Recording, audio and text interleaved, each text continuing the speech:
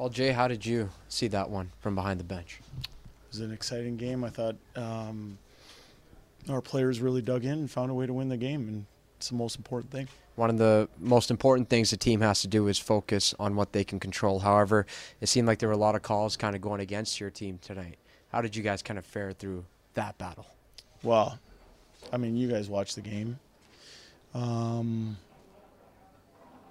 I would say a really good coaching mentor of mine once told me that there's only a few jobs in hockey. One's a player, one's a manager, one's a coach, and one's a ref. And I coach. That's my job.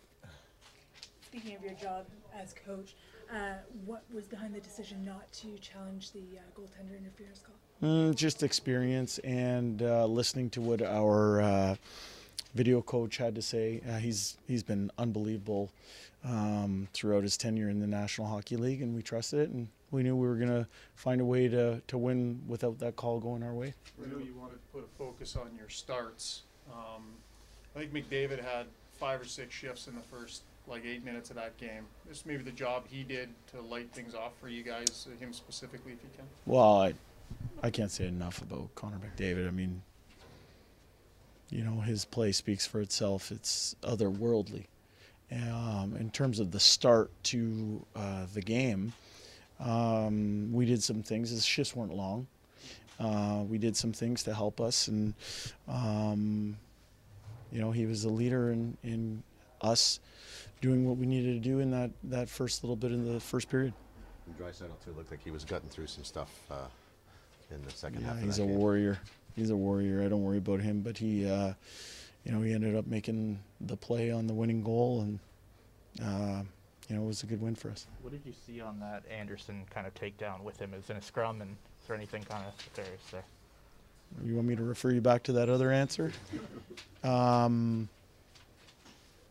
mean, you guys saw it. I know what I saw, but you guys saw that, and, we're moving on. We got the win.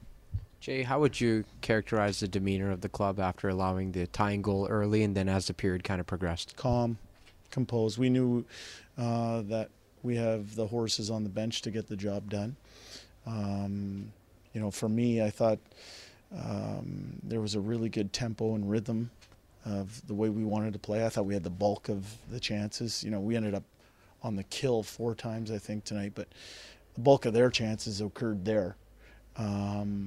So for us, we felt we did a lot of really good stuff, and we just stuck with it. We were persistent, kept hammering away at the rock, and eventually it split.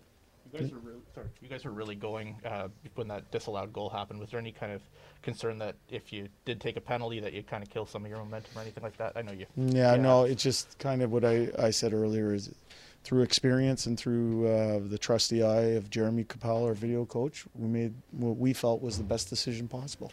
There was a lot of, emotion in that game, especially at the end. You guys score the goal, you get the win. That's kind of for your team. Vander Kane, flashing 7 to the fans in the crowd. Just what do you see in that moment from your group? Well, he must not have liked the celebration in our building after they had scored. I think Vander plays with emotion, and he's looking forward to the next game. Speaking of that, it's Game 7. This is what you wanted, where you wanted it. What do you tell your guys going into that? Is the ball in your court, or are you starting from scratch? What's the scenario? You know what I'm going to do? I'm going to go enjoy this with my coaching staff and our players for about the next 10 minutes, and then we're parking it. We're parking it, and we're going to try and travel the best we can, recover the best we can, and prepare the best we can for a big game. Is there something to be said for navigating that scene? Because it's going to be a bit of a firestorm inside that building in terms of just calming the emotions and not. I think our players have played 3 games in that building here in this playoff run. We know what to expect. We've been a good home team all year, and we're looking forward to bringing that game in game number 7. What did you see from your group of 7 defensemen without their armors tonight and the way that they handled things? Saw a group of players willing to sacrifice for each other. People step up when called upon. I saw a young man get his footing in Game 6 of the National Hockey League playoffs.